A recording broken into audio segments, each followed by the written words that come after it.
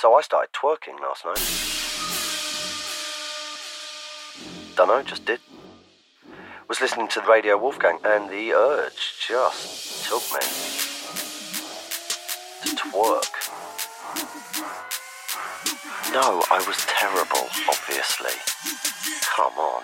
You could get caught in the club, but 1, 2, 3, 4. We don't want your fucking war. 1, 2, 3, 4. We don't want your fucking war. What do you get when you cross protest, performance art, and magic?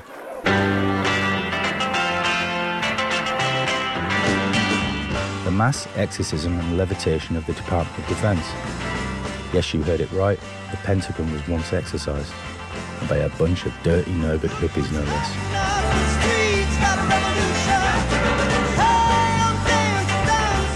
In those days, the Pentagon was the epicenter of evil. They were the force of darkness. One generation got old, one generation got sold.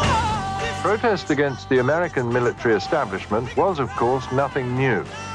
But in 1967, a new and frankly weird element entered the Pentagon's list of problems. This great group celebration of confronting the power of the Pentagon, and probably a rather drug-fueled orgiastic experience for those who would attend. By the exorcism time, I was fully angry at the war. America, when will we end the human war? Go fuck yourself with your atom bomb. You want to conduct this war in Vietnam, you're doing it under siege of your own people. I'm Carl Williams. I flog old books, records, placards, posters, the occasional opium pipe, and I've been doing it for 20 years. And I was always fascinated by magic in the 60s.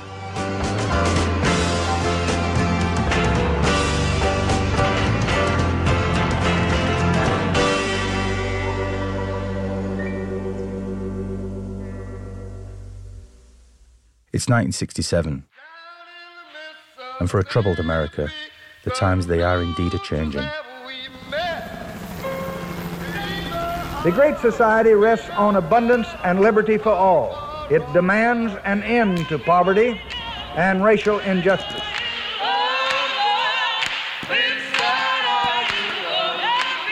It's a long hot summer of violent race riots in Cleveland, Newark and Detroit. Right now, about 15,000 police and National Guardsmen are on patrol in the 40-square-mile riot area. Open looting and arson seem to have been brought under control. The sound of the sniper's rifle, however, is being heard even more frequently today.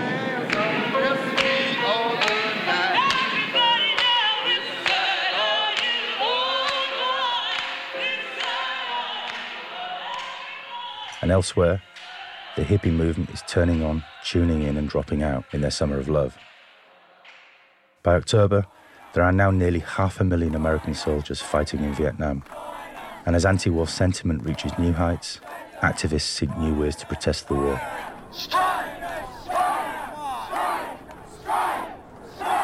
The 60s, it's such a big topic. That's Dr. Cami Rowe, lecturer in theatre and performance theory. How do you begin to characterize this time period that was so saturated with really serious pressing political problems and a growing awareness of those problems on the part of the public, and this growing what we call counterculture? People kind of looking around themselves and thinking society as it is not working. For the most part, most Americans did support the war, especially in 1967 when the exorcism occurred. The actual opponents of the war were not as many as are sometimes remembered in the popular imagination. My name is Joseph Laycock, and I am an assistant professor of religious studies at Texas State University. In the 1960s, there was what's often referred to as an occult revival. The baby boomer generation began to explore sort of alternative spirituality, and this resulted in a revival of folk practices and paganism, and this became part of the cultural background of the 1960s. The turn to magic really came from a place of hopelessness, a sense of not having any power. The normal ways of representing your interests in a democracy, voting, writing to your congressman, were not going to work, and that their last hope was sort of to turn to various forms of magic, either to literally invoke supernatural aid to help them, or to kind of create a new consciousness by changing the way that people thought about the situation. So, how did a generation primed for magic harness this as a political weapon? Well, by homing in on the establishment. The reason the Pentagon was targeted is that a lot of people involved thought it was this very kind of oppressive symbol that was sort of blocking human progress forward, and its symbolic power had to be broken. But they very specifically said, we don't want to target Congress or the White House because this would be sending the wrong message, that they were not unpatriotic. They were for their country, but they were opposed to the war.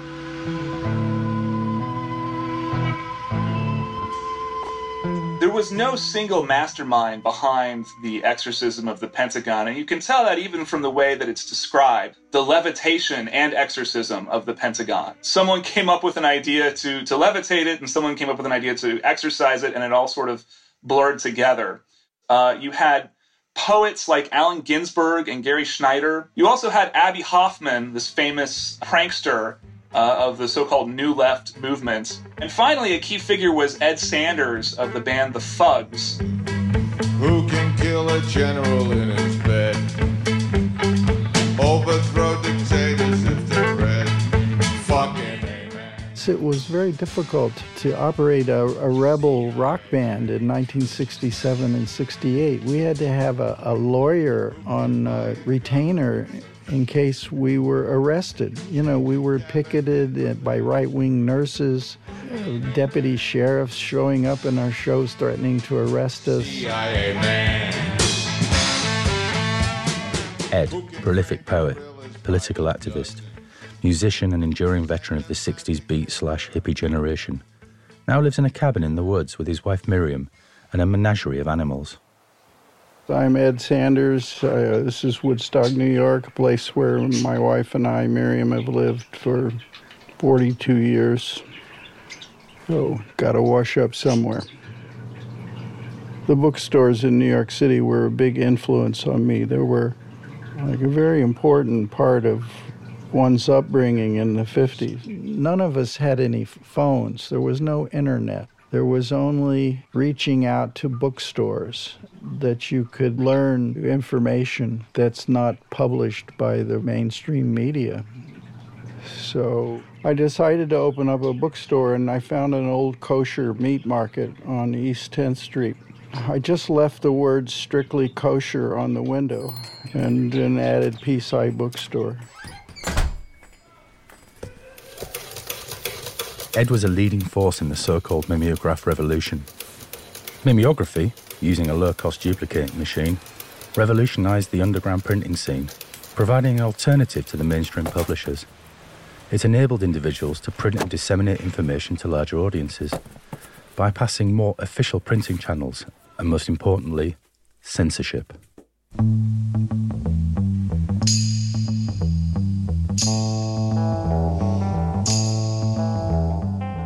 We spread thousands of pages of poetry, but also pro-peace, pro-left, pro-social democracy, pro-liberation, pro-integration. It was a big America was still not allowing a lot of its blacks to go to the same restrooms and restaurants as whites. So there was a lot of struggling going on right at that time. We'd been protesting against the war in Vietnam since Johnson expanded the war in 1964 and 65. But by the exorcism time, I was fully angry at the war. The war wouldn't end, no matter what we did. We've tried 50,000. We tried draft card burnings, sit-ins, teach-ins. We tried all kinds of things. There was no way to bring this war to an end.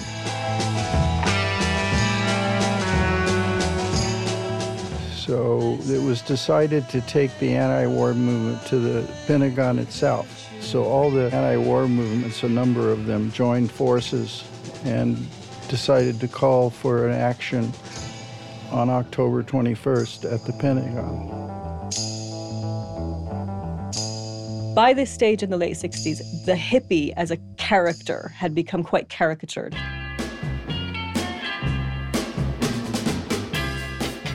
Well, They're the hippies. They make you uncomfortable because there is obviously something wrong with the world they never made if it leads them to these grotesqueries. They, at their best, are trying for a kind of group sainthood, and saints running in groups are likely to be ludicrous. Abbie Hoffman was very savvy about that, and he thought, okay, well, we'll play on this stereotype then. We'll play on this caricature of the hippie, and we'll be terribly mystic and otherworldly and what have you.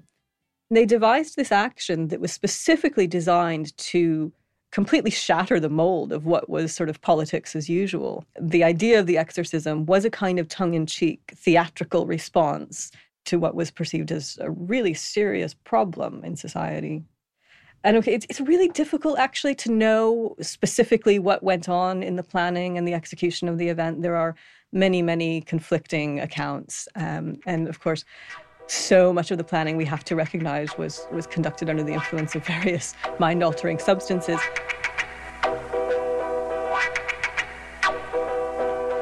Right from the get-go, there were a lot of people involved who had very different visions of what this was supposed to look like. Allen Ginsberg was primarily the theoretician, if you will, behind this event. Allen Ginsberg had very sophisticated ideas about language and really about semiotics. Semiotics is the study of symbols, and he believed very firmly the power of the Pentagon comes from its symbolic meaning. When the people look at the Pentagon, they see something important, and that by ritual and by language, we could change what that symbol means. And so that people might see it as something dangerous, something that is sending young men off to die. Ginsberg kind of provided this philosophical basis on which everything else rested. I here declare the end of the war. Let the states tremble. Ed Sanders, he actually composed a sort of formula of exorcism that could be used for this project. Harry Smith, who was a genuine occultist, gave me really good advice on how to structure an exorcism that had actually some elements of reality about it, more in a magical way than a Catholic way. It was half jest and half serious. The base structure appears to be pagan by doing things like invoking the four elements, by invoking sexuality, right? There is a spot on the ritual that talks about the exorgasm. It's not quite clear what that is. And then has kind of borrowed trappings from ancient magical traditions. And so this was a very kind of eclectic bricolage of combining different traditions that all seem to have this kind of mystical or magical cachet. And I have my roots more strongly in, say, the classical tradition and in poetry and literature, rather than in dope and street sex. These were not just sort of unsophisticated, stoned people. Even though their ideas were unusual, they actually had quite a lot of intellectual resources at their command. Well, Alan and I were very close. Alan was a genuine humanitarian, and he did thousands of benefits. He raised money for so many different causes. And Abbie was a natural athlete and a sharp mind. And he had strong organizational skills, and he didn't need to sleep. He told me that you had to boing awake. You had to come awake at 4 a.m. and think clearly when something came up in the Revolutionary Front. But he had a streak of meanness about him. I like to think of Abbie Hoffman as a kind of Lenin of his generation, in the sense that, like the great Russian revolutionary leader, he, in 1967 and earlier, realized that you needed a political soldier, a group of committed individuals coming together with a strategy. In Lenin's case, that was revolutionary violence. However, in Abbie Hoffman's case, it was the use of buffoonery, comic foolery, pranks, stunts, and games. My name is Abbie. I am an orphan of America.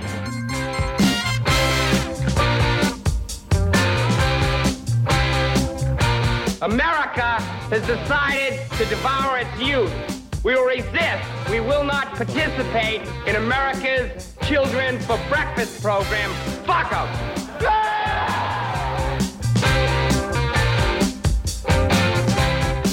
Of all of the people involved in this project, Abbie Hoffman was the one who most understood how to manipulate the media and how to spin the story. You convince them that you're crazy enough to do anything, and then they won't touch you.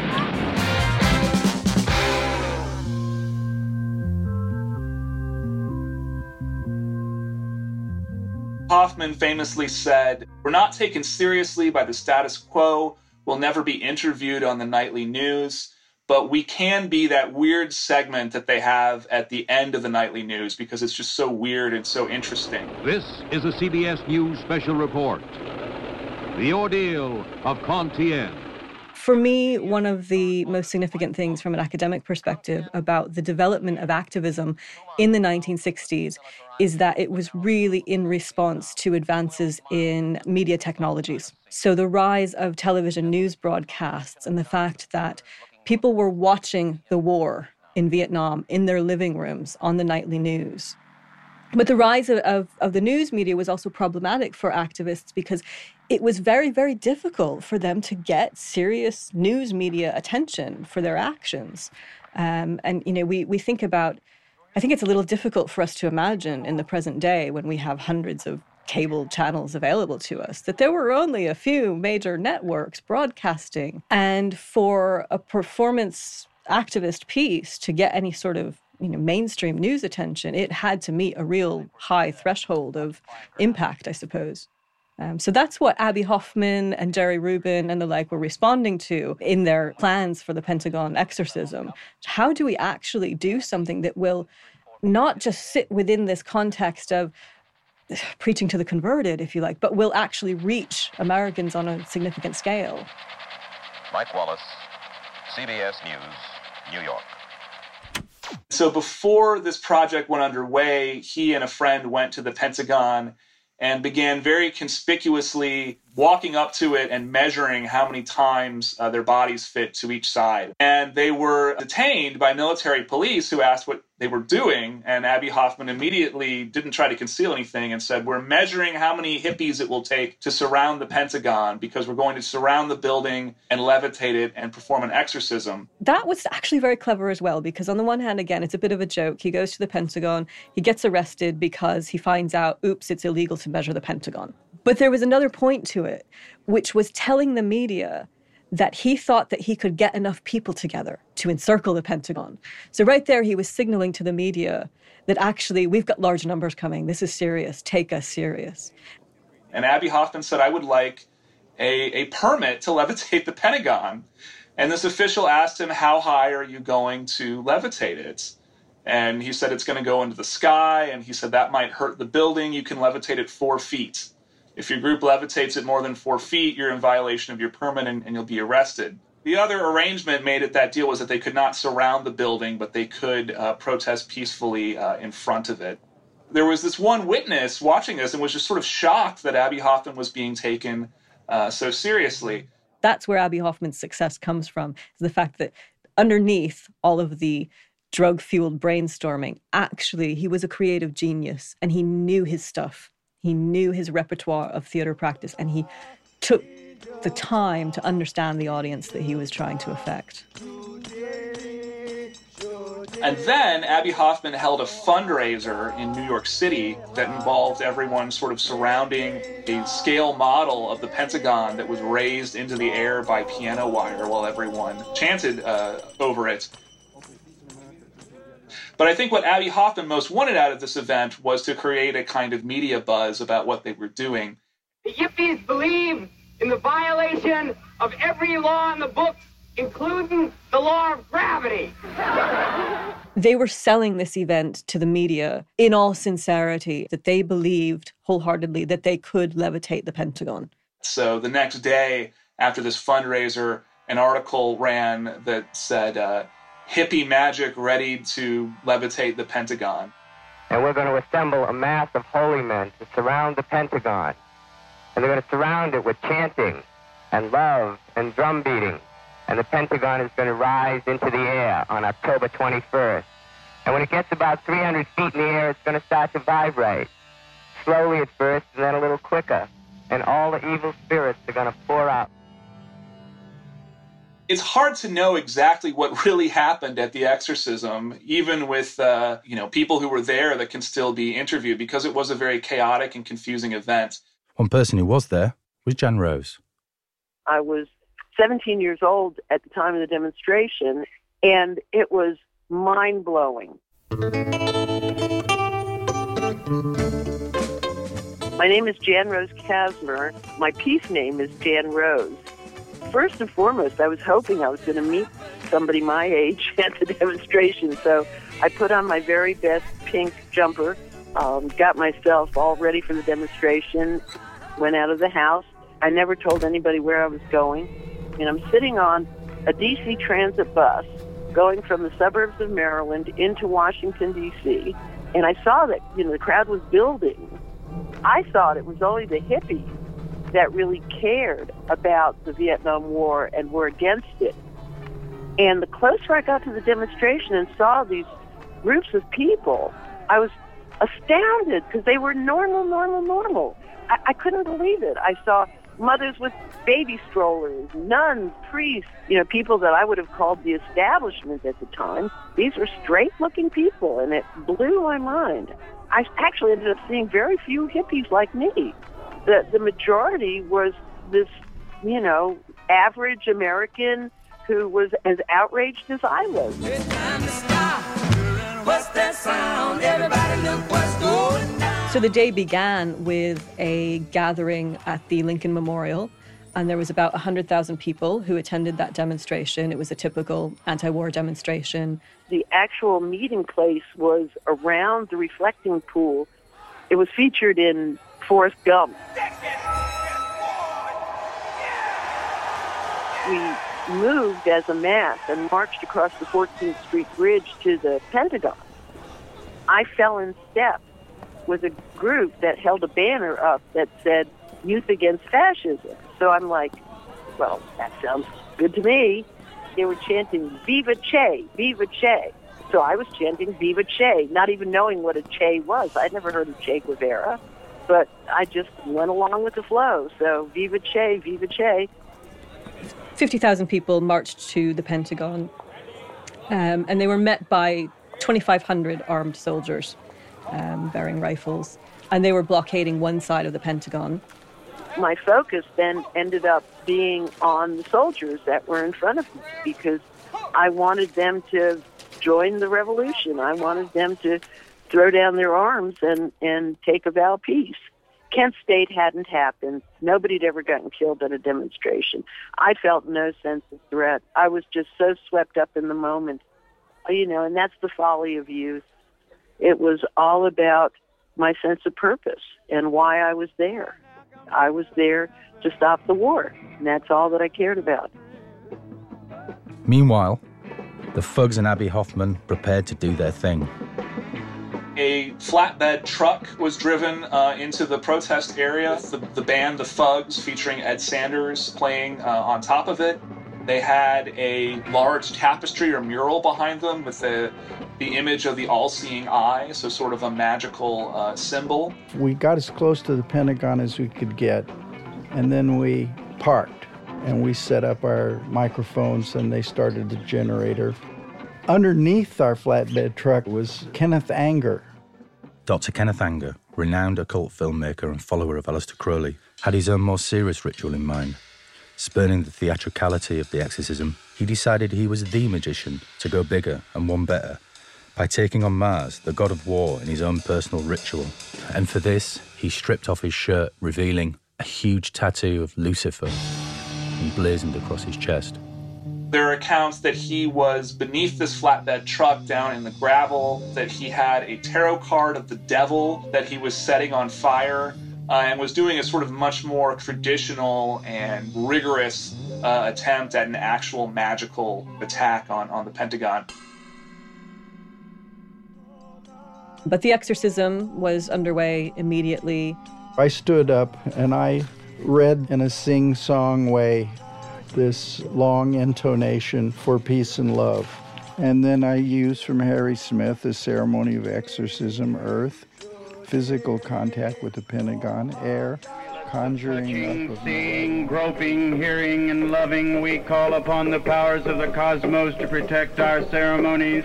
In the name of Zeus, in the name of Anubis, god of the dead, in the name of all those skilled for causes they do not comprehend, in the name of the lives of the dead soldiers in Vietnam who were killed because... Quite a detailed script for the whole event, so there was lots of sort of mini rituals. They had prayers for the karma of soldiers in Vietnam. They made sacred offerings to the four directions. They consecrated the space by scattering a trail of cornmeal around it. The Zoroastrian fire in the name of Hermes, in the name of the big... Then it sounds from sound recordings that there was also this sort of chaotic scene going on around this that may have involved possibly some erotic activities, right? People sort of kissing or making physical contact in a kind of defiant or rebellious way. That's sort of not appropriate behavior for the Pentagon. But you have a sense of a very sort of chaotic event.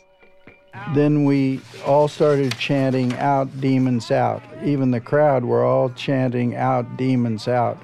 Out, demons, out. Out, demons, out. Out, demons, out. Out, demons, out. Ed Sanders ended his exorcism with a chant of Om, and witnesses who were there said that everyone could hear that at the end as kind of a completion of the ceremony.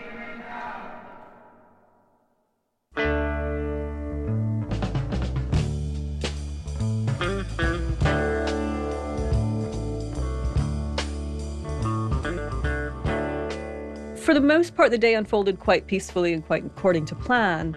There were a couple of skirmishes between protesters and police, and that primarily happened as protesters tried to trespass and tried to actually enter the Pentagon. They were met with quite a significant amount of police brutality. They were thrown physically to the ground, forced out of the building, and ultimately, at the end of the entire event, about 700 people had been arrested.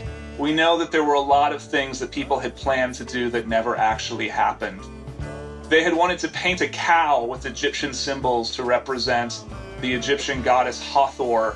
They were driving a cow out in a truck from Virginia, and that was stopped by police, and the cow was briefly arrested, I guess. There was even a plan to charter a small plane and rain flowers down on the Pentagon from above. None of these things actually happened, but for the people involved in the exorcism felt that the effort and the sort of spectacle of the thing was what mattered most.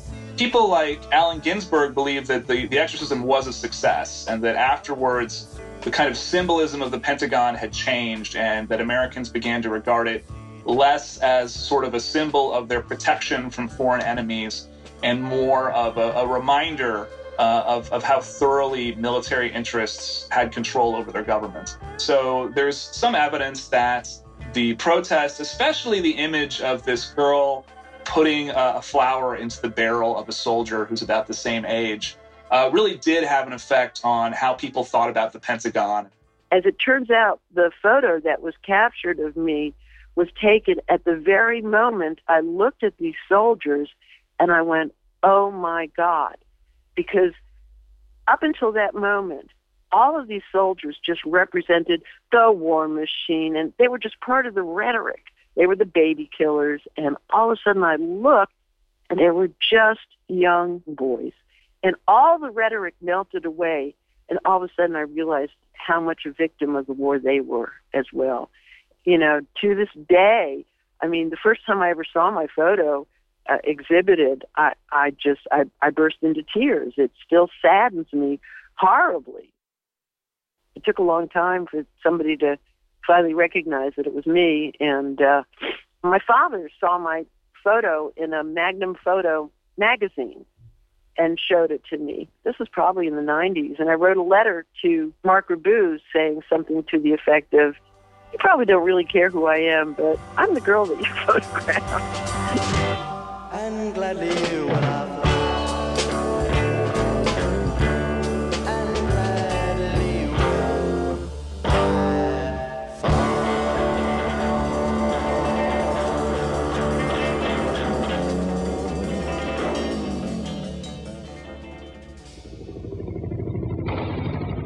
fly.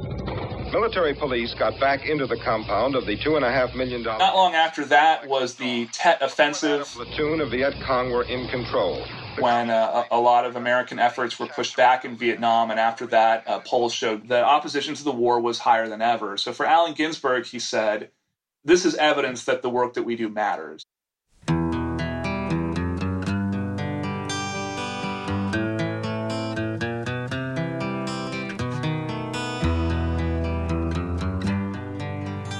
So that's more or less the story of the Pentagon, you know.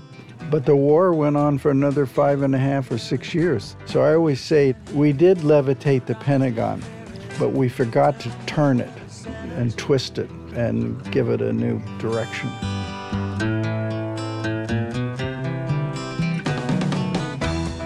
So, did the Pentagon actually levitate? Did the Earth move for them? Did the building rise from its foundations? Well, no.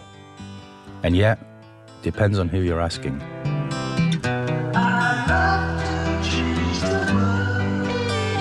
About 3 a.m. it went up.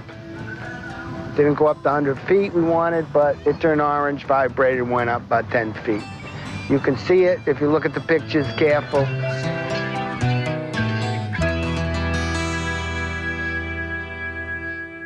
Most of the news media reactions were predictably about the sort of absurdity and irrelevance of this as a political act, dismissed in a way as being just another stunt of the hippie counterculture.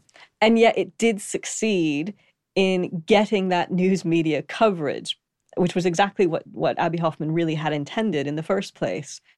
In my opinion, it really demonstrated how effective it is to counter the very serious business of war with a theatricality that is very frivolous and very non-serious and tries to dismantle this edifice of power. So it can be very, very effective to use humor, to use frivolity, to use playfulness, to challenge very serious political power. And that legacy has definitely survived into the present day.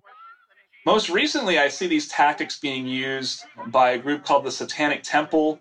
They actually use various acts of street theater to try to change the conversation about various political issues.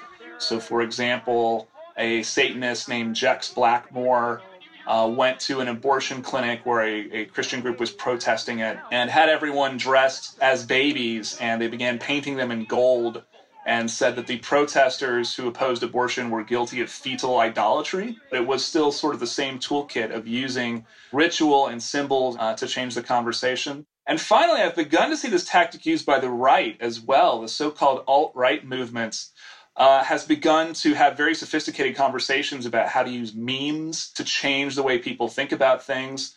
This cartoon character called Pepe the Frog is the god of their religion, and that their actions gave Pepe the power to make Donald Trump the president. And so I see a lot of similarities between what the alt-right is doing and what Ginsberg thought about politics in the 1960s, except politically they're completely opposed. They couldn't be further apart as far as their vision of what America should look like.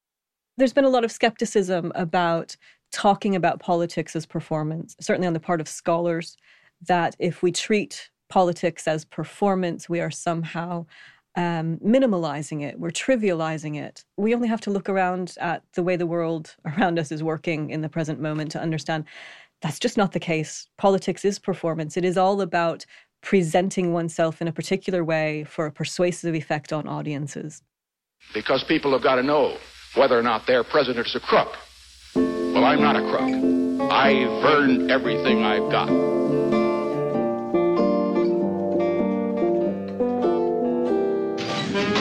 I did not have sexual relations with that woman, Miss Lewinsky. I never told anybody to lie, not a single time, never. Firstly, the idea that I made some secret agreement with George Bush back last September that we would invade Iraq in any event at a particular time is completely and totally untrue.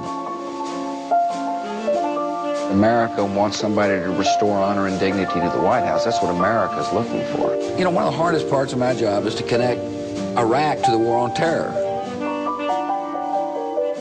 What we're being told is that we are in an age of post-truth, fake news politics. That makes it really challenging for those of us who want to use art to challenge politics, because what happens when we're told that all of politics is already artifice? Where does that leave the artist or the artist activist? Maybe it's not about creating spectacle now. Maybe it's not about a very visible event.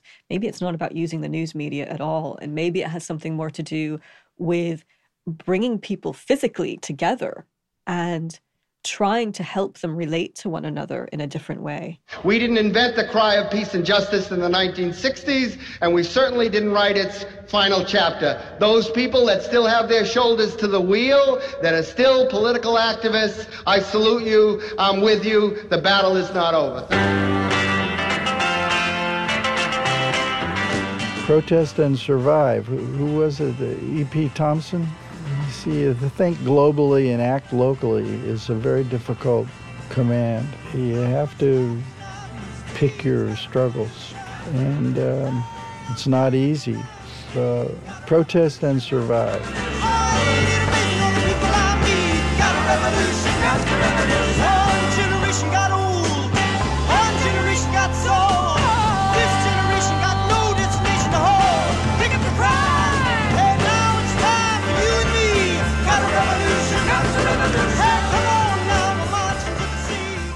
The Exorgasm was brought to you by the team at Radio Wolfgang. With me, Carl Williams. It featured Jan Rose Kazma, Joseph Laycock, Cammy Rowe, and Ed Sanders. Produced by Holly Aquilina. Edit and sound design by Natalia Rodriguez. And the executive producer was Harry Watson. Special thanks to Jeff Marsh, Director of Theatre and Performing Arts at the V&A Museum, and to Nina Pickard. The team would like to thank all of our contributors for their involvement. Volunteers of America, volunteers.